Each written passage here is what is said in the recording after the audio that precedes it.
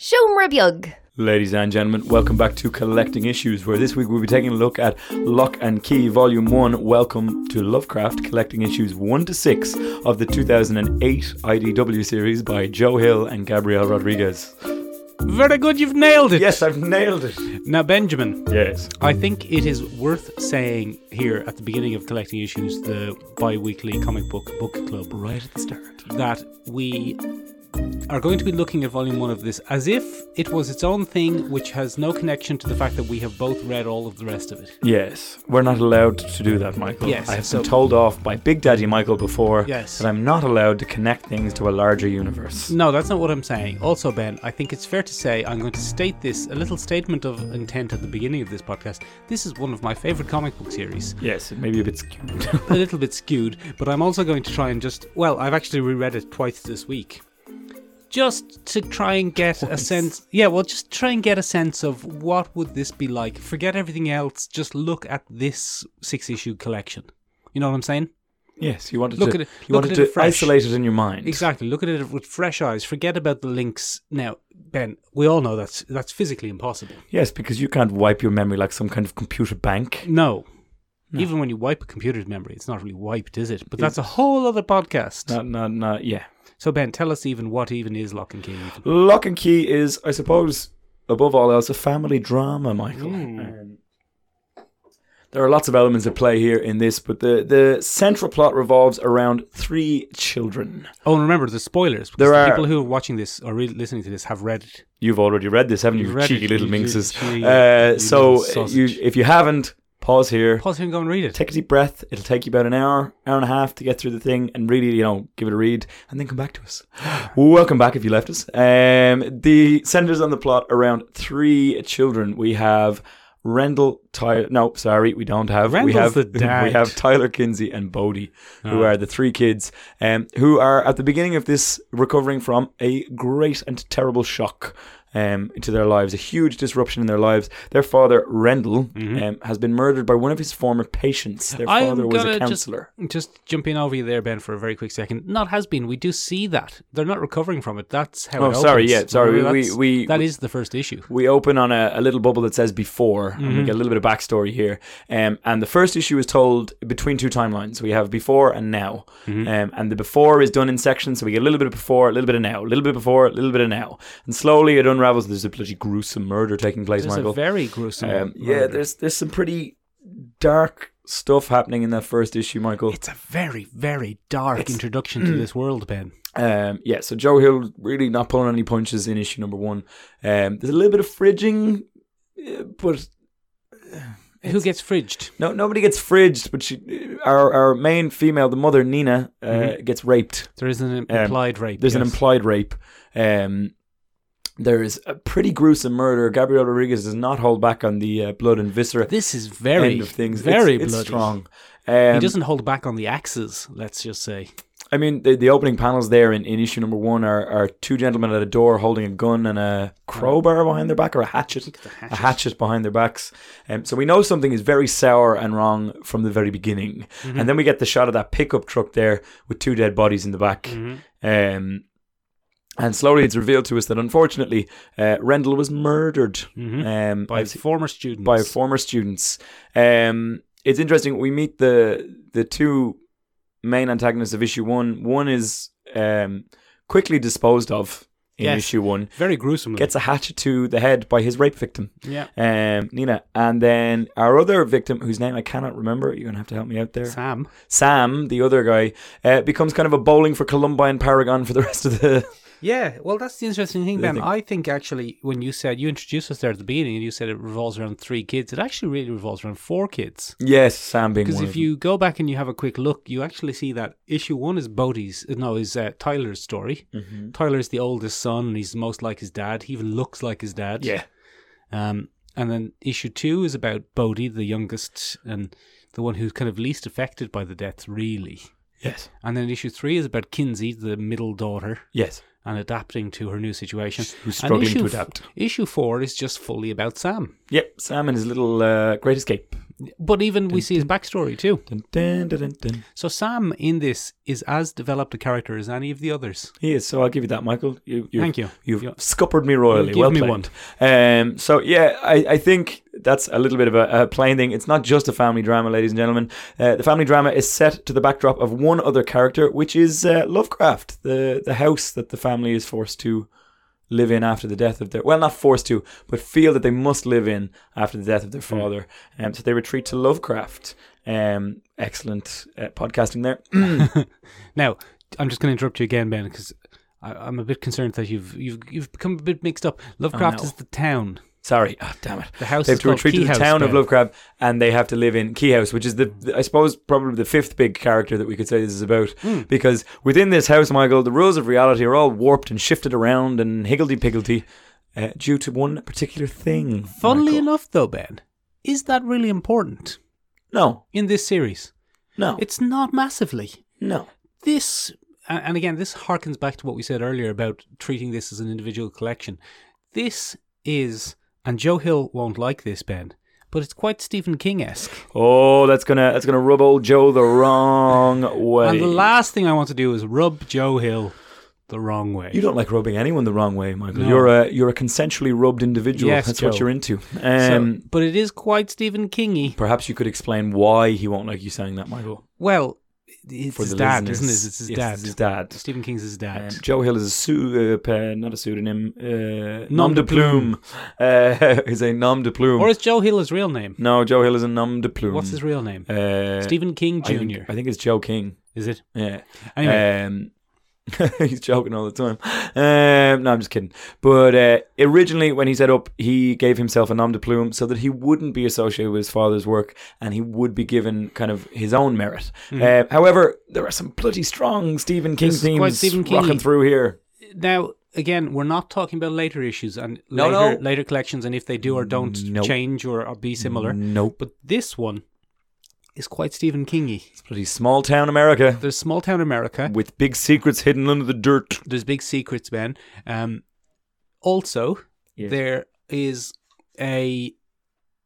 there's a horror going on. Yes. This is a horror comic. It's a horror comic. But Fully. but the horror is not the supernatural.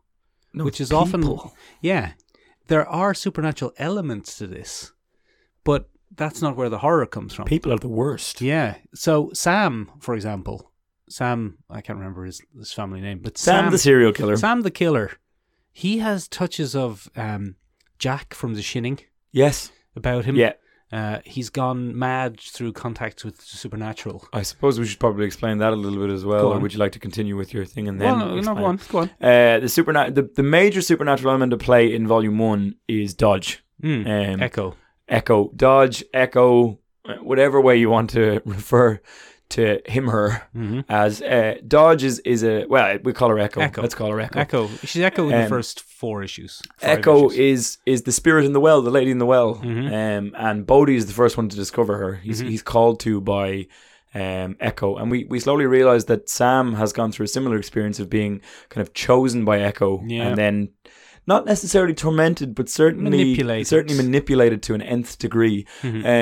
But Sam was already mentally unstable. I know, and he preys, or she preys on that exact mental condition. Well, I think we can say she. Yeah, we can say she in At least Volume 1. initially. She lives in the well, and she's very sinister. She's very well drawn. There's something very unnerving about the way she is. It's her spidery fringe. drawn. It could be. She has a horrible spidery It fringe. could be exactly that. But I would argue, Michael, that this is one of the most unsettling villains that I have read in a comic book ever. Go on. I just find her to be an exceptionally unsettling character. Really? There is never a point where I'm reading her where I trust her an inch. I'm always worried about what she's going to do next. And poor Sam is just tormented by Echo. And Echo is the main antagonist for Volume 1. Really, Echo is she's the emperor to Sam's Darth Vader. Yeah. She's the driving force behind everything. But like I said, Palpatine, but he's sexy Palpatine. She's not the horror. The horror is Sam. The horror is a mad person showing up at your house with an axe. And just going to town. That's what's scary about this. Yes. You're a normal family, and then horrible people show up and do something horrible. That's the real horror. And you have no control over it whatsoever. And it shows in the repeated kind of trauma that the kids all face. How Bodhi it kind of bounces off Bodhi. Yeah, he's a child. excited, but what's his name? Tyler keeps seeing the violence he had to commit to stop Sam. Pretty grim. And that he blames himself for He does. an off-the-cuff comment he made to Sam once. Yeah, and it's thrown him off. Where he says, if you ever kill your parents, do me a favour and kill my dad. And Kinsey keeps biting her lip. Yes. She keeps drawing blood out of her lip, which is what she did when she was trying to save Bodhi from the killers. And her mother becomes an alcoholic.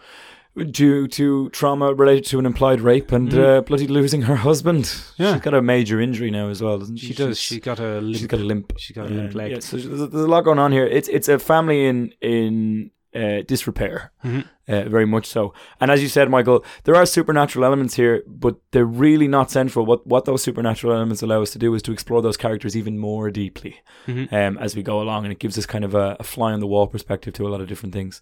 I suppose, to a degree, Go on. you could argue that the Key House is more magical realism than anything else, in that there are small supernatural elements influencing events, but there's nothing, especially in Volume 1, there's nothing that's warping the world around them. They haven't crossed any kind of threshold. No. Unless you count Bodhi. Yeah. Well, Bodhi literally crosses the threshold and becomes a ghost.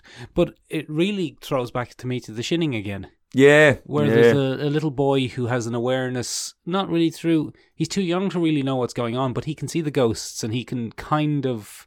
He's a bit more aware of the supernatural goings on. But if you ask people, is The Shining a supernatural horror? They'll probably say no, it's just a horror. It's just a horror. The supernatural elements of The Shining might just be someone going mad. It could be. We haven't figured that out yet. This particular collected edition of 6 issues would work just as well, Benjamin, if Echo was a figment of Sam's imagination. Yeah, there's no need for there to be a real supernatural threat here. Yeah. Yeah, no, that's absolutely true. It's just a horrible person with an X. It's absolutely true. I mean, I think the last couple of issues, the last 2 especially, just show us how much human influence can be had here. In fact, Michael, you could argue that the only time... Well, so to go straight to the end... All right. To spoil it... We're a bit all over the place today, but go ahead. Well, we were all over the place anyway, Michael. Yeah, look, it's fine. We weren't going to win on this one because it's a complex story with complex themes and it's going to take some complex dissection. Go on then.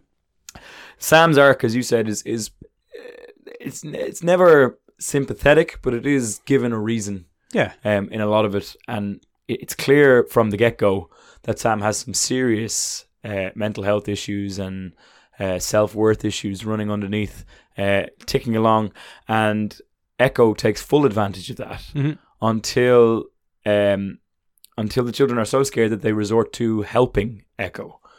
Bodhi knows from his initial meeting with Echo that it's like, oh, don't like you're not something to be messed around with. Look at your spidery hair. Yeah, there's something off about you. Look at your terrible hair. He visits Echo as a ghost in the initial issues.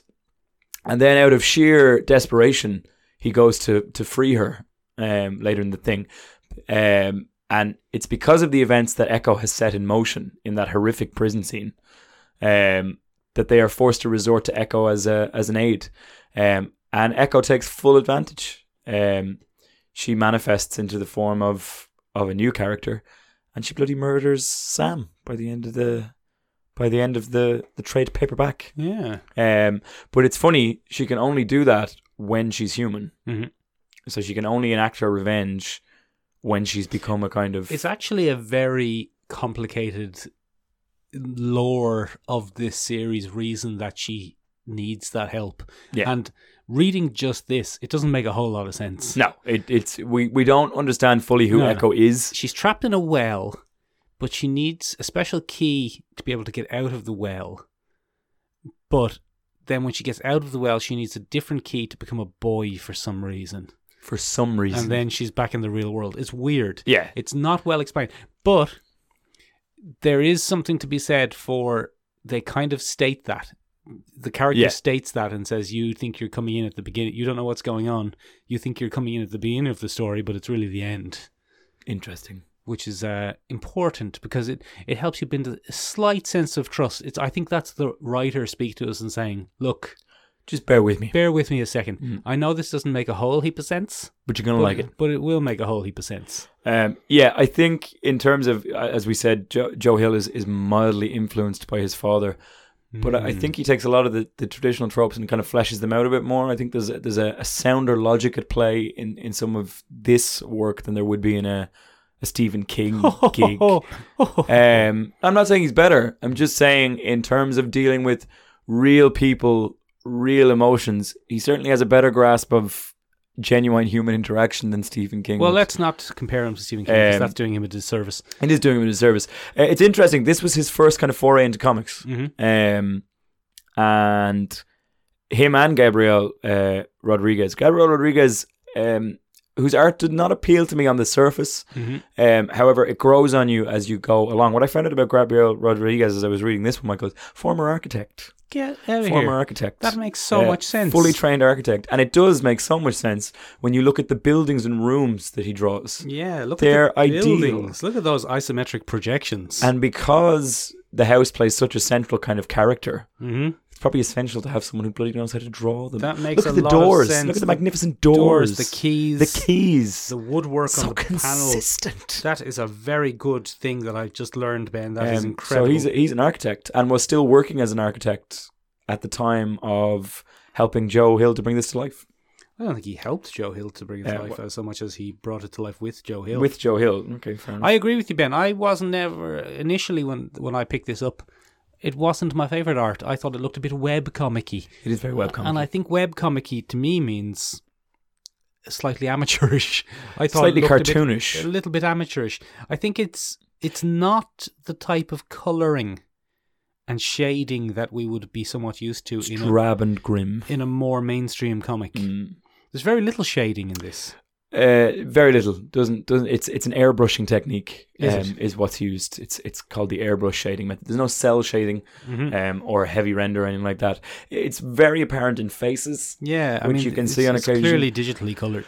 But what I would say, well, this was the early days of digital colouring, Michael. This was 2008. This was when digital colouring was at the forefront, and everyone's like, "Let's digital colour everything." Now I like the palette. The palette is That's what I'm fine. saying. It's deathly. One of the things that really sticks out to me is how distinct he manages to make his characters, because that's quite often a complaint that I have, Michael, Yes. is that very often when we do this kind of thing, a lot of our characters end up looking samey. I don't think that Gabriel Rodriguez could be accused Not of that. at all, Ben. He does draw a lady in a particular manner. Nina and Echo are very similar, I think, All to a right. degree. Yeah. But each character is distinct, and none of his children characters are creepy children. They are distinctly childlike. Yeah. His choice of colours is quite interesting. I mean, there's, as we said before, Bodhi crosses thresholds quite a bit as the ghost boy in this, but he leaves a dead body behind, and it's interesting to see how he colours the corpse immediately corpse-like and then living. So he does a good job of some elements, and the he characters colour it are as all well? distinct. I don't know. I haven't checked. Coloured by J Photos. It's probably a fake name. It's definitely a company. But look at the Ben at the back of this collection. We have the character heads, and Tyler really looks like his dad. I like that. Yeah, no, it's commented on in the thing several times that he looks exactly like his dad. But what I really like, Ben, and this is what I really like, is that Kinsey looks like she could be the daughter of Nina and Rendell. I mean, there's some good Look at work that. happening. Look at there. that. There's some good work happening there. She's got bloody Rendell's eyes, I mean, but Nina's kind of general head structure. Look at that. That's great. we were a little bit critical. What I would love to see, and it will never happen because we don't do that with comics, I'd love to see it recolored properly. I think it may. I think that isn't outside the bounds of possibility. I would like to see a proper revisiting of Gabriel Rodriguez's pencils and inks, with a colorist who knows what they're about. I'm not saying that the colorist here doesn't know what they're about. I just think you're right that it's kind of early digital coloring. Early digital coloring, and it's not sloppy, but it's not refined. Not refined to the place that it could be. That being said, Michael, I do love the character designs. They're sinister and twisty, and they fit the landscape of Lovecraft as a town. Yeah, that's the other thing. The town of Lovecraft itself, although we don't see much There's of a lovely it. little sketch there at the back done by Gabriel Rodriguez where he shows you the town. I'm just picking up some of the later issues here, Ben. Don't do that, Michael. the That's colouring not where we're at. The colouring does improve, actually. But as I've said, Michael, Yes, go on. the grimness of this comic is really brought home in the last 2 issues, where it's what I enjoyed most about this. Well, maybe not enjoyed, but what I respected a lot about this is the struggle of violence is represented very well here. Ow, I was putting it back because you're useless. The struggle of violence is represented very well here, Michael. It's very violent. But there's no effortless violence here. Mm-hmm. There's no effortless violence here. Every piece of violence carries a consequence. There's no cool guy violence. There's no cool guy violence. Every act of violence looks like it takes something out of the character. Mm-hmm. And I like that. I like that representation of violence, Michael. I love a good struggle violence in my comics. What I find very interesting is that we don't reset the character of Tyler after his action to save his siblings. No, he's very upset. He's very upset. He's going through some serious trauma as we go along. There's always a lot of struggling on the ground in those final issues. You know, Sam's trying to squirm away to get a brick or a hatchet or a knife or a something. Gun, anything. Something just to really take care of business. And everything takes blood, sweat and tears to manage. I also enjoy the fact that the characters are never prepared for the violence that comes into their lives. Because they're not superheroes, Ben. They're not superheroes. They're teenagers. They don't get grim and gritty reboots after their first. Like, Nina is no better equipped for the violence of the second time that Sam enters her life than she was in the first one. Again, they are random, jarring acts of violence that cause a lot of damage. In fact, we get very little introduction to the keys of the key house. That's what I'm saying. This, I don't know what way this is going to go in future issues, Ben. I do. You do, because you read the whole bloody thing. But that's what I mean. That's why I really like this. It's the supernatural stuff and the keys and stuff are there, but they're not the driving force of the thing. The driving force of the thing is, look at this bad man, let's get rid of him, he's here. They're designed in 6 key issues, or key trade paperbacks, and each one is an arc. So you could take a break at the end of each one. There's a little cliffhanger at the end of each one. But each 6 issue collection, except for the last one, which has 7, which we're not bring it up to 30. Yeah, we're not bringing it up. They have a sense of closure to each one. There's an ebb and a flow to each arc. Yeah. They're satisfying reads. This is a satisfying, self-contained story. If I never have to hear more about the keys and the mystery of the house, and I don't really mind. It would remain a sweet taste in your mouth, Michael. Yeah, because this is still good. Because it's a story about how that murdery guy comes and tries to murder them and he fails, and then they're worried he's going to come back, and he does come back, and they're still not prepared because they're dealing with all their trauma, and then they pull together as a family and they just about scrape through. Such realism.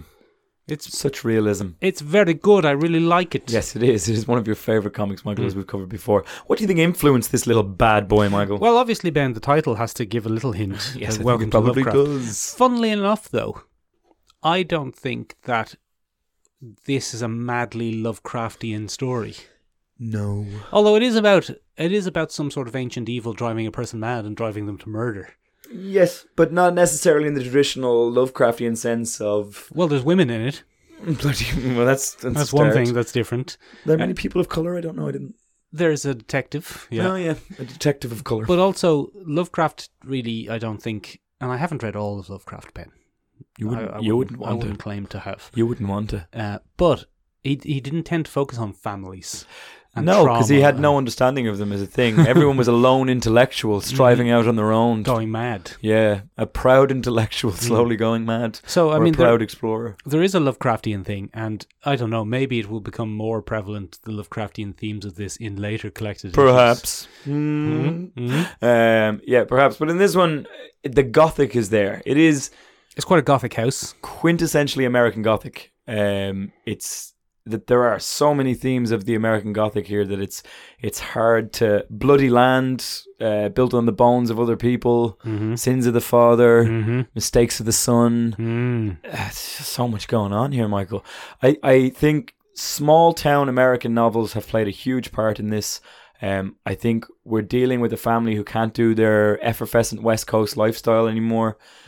Duncan is a fascinating character, growing up as a gay failed painter in a small town rural community. No, but I mean, that's a quintessential kind of American narrative. When I was reading this, I felt that Duncan was gay as a point of convenience, So he didn't have an overlap with Nina? Yeah. Yeah, absolutely. I got that feeling. Now, Absolutely. it does work itself out a bit better than that later on, I imagine. But we don't talk about that, We Michael. don't talk about that. But in this, it was like, the only reason he's gay is to say, don't worry, I'm not going to fall in love with my dead brother's wife. That'd be bloody weird. Yeah, that would be odd, wouldn't it? Bloody weird. I think, in terms of this, no one is happy No. in this comic. I think there's a grim reality to that to a degree. There's a grim reality to the fact that no one's really doing their best No. here. Duncan's not doing great. But they're coping. They're coping. It's a comic about coping. It's a coping comic. Look at Kinsey coping. She got a haircut. She put on her running clothes. She's big on transformation. Yeah. And then she went off. The Fab Five would love her. Mm-hmm. The Beatles. No, wait, where do they go? The Queer Eye for a Straight Guy thing. I've never seen it. Queer Eye. The Queer Eye crew would love her. Okay, very good. I can't remember what Benjamin, it's called. here's another thing Yes. about this. Yes. You know how they have a key that turns you from a boy to a girl? Yes. That really assumes there's only two genders, doesn't it? Well, we're not going to touch that here at the podcast, Michael. That's for better men than us to decide. What would Or happen? women, or other. What would happen if someone non-binary went through that door, Ben? What would They happen get a to them? sharp bloody awakening, Michael, is what they get. Would they? Who knows what they would have? Who knows what they get? Maybe they just turn into a puff of smoke. Maybe. Just poof and they're gone. Poof and they're gone. To a happy place where gender never existed. Look, I mean, there are some pretty interesting themes at play here, Michael. I think Dealing with trauma. I think the gender androgyny of Echo is Let's talk about that for a a moment. huge part of this comic. Because Echo And pops out- 2008 was pre-major identity politics discussion. Mhm. Like this was not a common theme in works here. She's a bloody sexy lady, isn't she, Michael? She's meant to be sultry or seductive, or But then she comes out and she turns into a man and she's pretty much the same. she's almost exactly the same. Yeah. So maybe gender is just a construct of Joe Hill. I Maybe. don't know. I don't know. Who don't am I to know. put words in Joe Hill's mouth? He does put on a hoodie when he's a man. though. I know she's a woman in the beginning to take advantage of that classic trope of the woman in the water. Right. I mean, we've had that throughout any kind of folklore and mythology. The lady in the lake, the woman in the water, the woman of the well is a tried and tested trope. It's very Edgar Allan Poe, Quite the Poe-y. creature in the well. It's very Poesque. And I know it's there to take advantage of that in the beginning, but it changes into something entirely different as we go along. Look, reading the whole series is very enjoyable, Michael. If you enjoy this one, you'll probably enjoy the rest of them. But yeah, if people like this, Michael, Yes. what else should they be sinking their teeth into? I don't bloody know, Ben. Well, I think you could pick up a Stephen King novel or two. You could do. You could go and read some of Joe Hill's actual work. What are Joe Hill's actual works, Ben? Do you So have any if there? you're into the small town secrets, the sins of the past kind of gig, you're gonna have to pick up Joe Hill's Horns, because that's what that is. Basically, a young man is possessed by a demonic force, and basically anyone he meets has to spill their secrets to him. And it's an interesting bloody novelization of a man's descent into demonic punishment. It's interesting. If you're into the random acts of violence, you could probably read his Nosferatu series about a hitchhiking vampire who murders people. is that kind of similar to Sam's journey across the country? Suppose you could look at it here, that way. doing I all would murders? say this is probably a proto kind of event of that. Okay. If you're into this kind of thing in general, look at some of the early Vertigo comics. It's quite reminiscent of Sandman's bloody serial killer convention. There's a touch of that about it. I know we've said that before on the podcast. But in many ways, Michael, this is its own thing. I find this quite unique. Yeah, to be in many honest. ways, this is its own thing. I find it hard to think of something similar to this because most of the comics are either just overt supernatural horror, yeah. or there aren't a lot that of- many comics that are as high up as this in terms of family drama and I suppose Black Hammer might have some elements of it, but again, this is unique. a lot more overtly superhero-y and a lot more, it's Looking around your comics here, trying to find something. I don't think there's a lot out there like this. Now, Ben, I might just be missing it. Because No, I think there's no way of distancing this from the influence of some very big horror folklore writers. Mhm. Joe Hill is very clearly influenced not only by horror but by folklore and mythology. I think there's a lot of that going in there. I mean, there are elements of Hellboy in the Gothic and Sandman in the overarching Gothic, but early But Joe Hill does something excellent with it. He is not at all controlled by his influences in this. I think it is fair to say, Michael, Mm-hmm. I think you've hit it nail on the head. Hatchet in the brain. Hatchet in the back of the neck. That this is its own thing. This is something beyond the sum of its influences. I think Joe Hill has taken this and run along. And I'm happy to report that it's consistent. I can happily recommend volume 2, 3, 4, 5, and 6. You don't be going around recommending other volumes. Well, that's what this part of the podcast is all about. Yeah, you see. Who knows what will happen? For the listeners, who knows what will happen apart from I making do myself. Yeah, I do know. But yeah, ladies and gentlemen, Of course, Ben, there's also a TV series coming. yes, there's a TV series coming on Netflix, so you need to get in there, get a bit of read, so you know what all the references are if you like Ben, us in before we completions. go on, do you think that the TV series is going to commit to this level of grim violence, or is it going to be more a jaunty thing about keys? It's not going to commit to this level of violence, Do you Michael. not think that's... It would be very hard to commit. I think the score of the trailer gave away a little more than it should have. I think, Ben, it really depends on what they do with Sam. I think it depends on what they do with Bodhi. I think Sam is the key character in this particular collected issue. This is Sam's story, Ben. Will an American TV company touch Sam in the current climate? That's what I'm wondering. I don't think they will. Will they commit to a mad school killer? Is he going to be MAGA influenced, Michael? Make America great again? Well, I mean, you know, you I have don't all. think so. Well, you had that spate of gun crimes there at the start of last year and the middle of last year that were all MAGA related because they were inspired by Trump's bloody rhetoric on the thing. Oh, we're getting very political now. No, I Ben. don't mean it like that, but in the current climate, can they touch this type of lone wolf character? Is it a possible thing to go near that? And thing will is- Netflix commit to the bit, Michael? Sam isn't political, though. He's just... No, he's not, He's a but- product of his upbringing. He's a product of his trauma. But this came out in 2008. It's 2020, Michael. Yeah. We're all up here living in 2020. Yeah, The climate's changed, Michael. yeah. So how are they going to Australia's represent it on this fire, time? for example. I think 2008 would have been a lot more representative of Bowling for Columbine. Do you think so? Or- I don't know, but he's not a school killer. I mean, Yeah, that's true. He's not a full blown school killer, but he is a school influence killer. yeah. You know what I mean? There's a lot going on. Look, what do you think, ladies and gentlemen? I here will first. tell you something that ripped this off full scale. Go on. Bloody American Horror Story on FX. Fucking. Oh, there's a good bit of... When did There's a season one good bit of Amer- lifting from this very good comic when in did- season 1. When did season 1 of American Horror Story come out? Much later than 2008, I'll tell you that much. Are you sure? 2011, I think. Was it? I'll do an double We'll check check it here out. now. Yeah, there was actually. And actually, you know, the guy from that... Is he Quicksilver now? He is Quicksilver, Yeah. isn't he? Yeah. Is He's it a- Evan? He's a bit Sammy. Yeah, he'd be a good Sam, actually. He'd be a great Sam. Oh, Netflix. He would have been. I He's know like- you've already made it. But He's 35 now or you listen something. to Netflix. He would 2011. Nailed Yeah. it. And what's his name? Uh, Evan Rachel Wood? Van Rachel Wood is not that gentleman, no.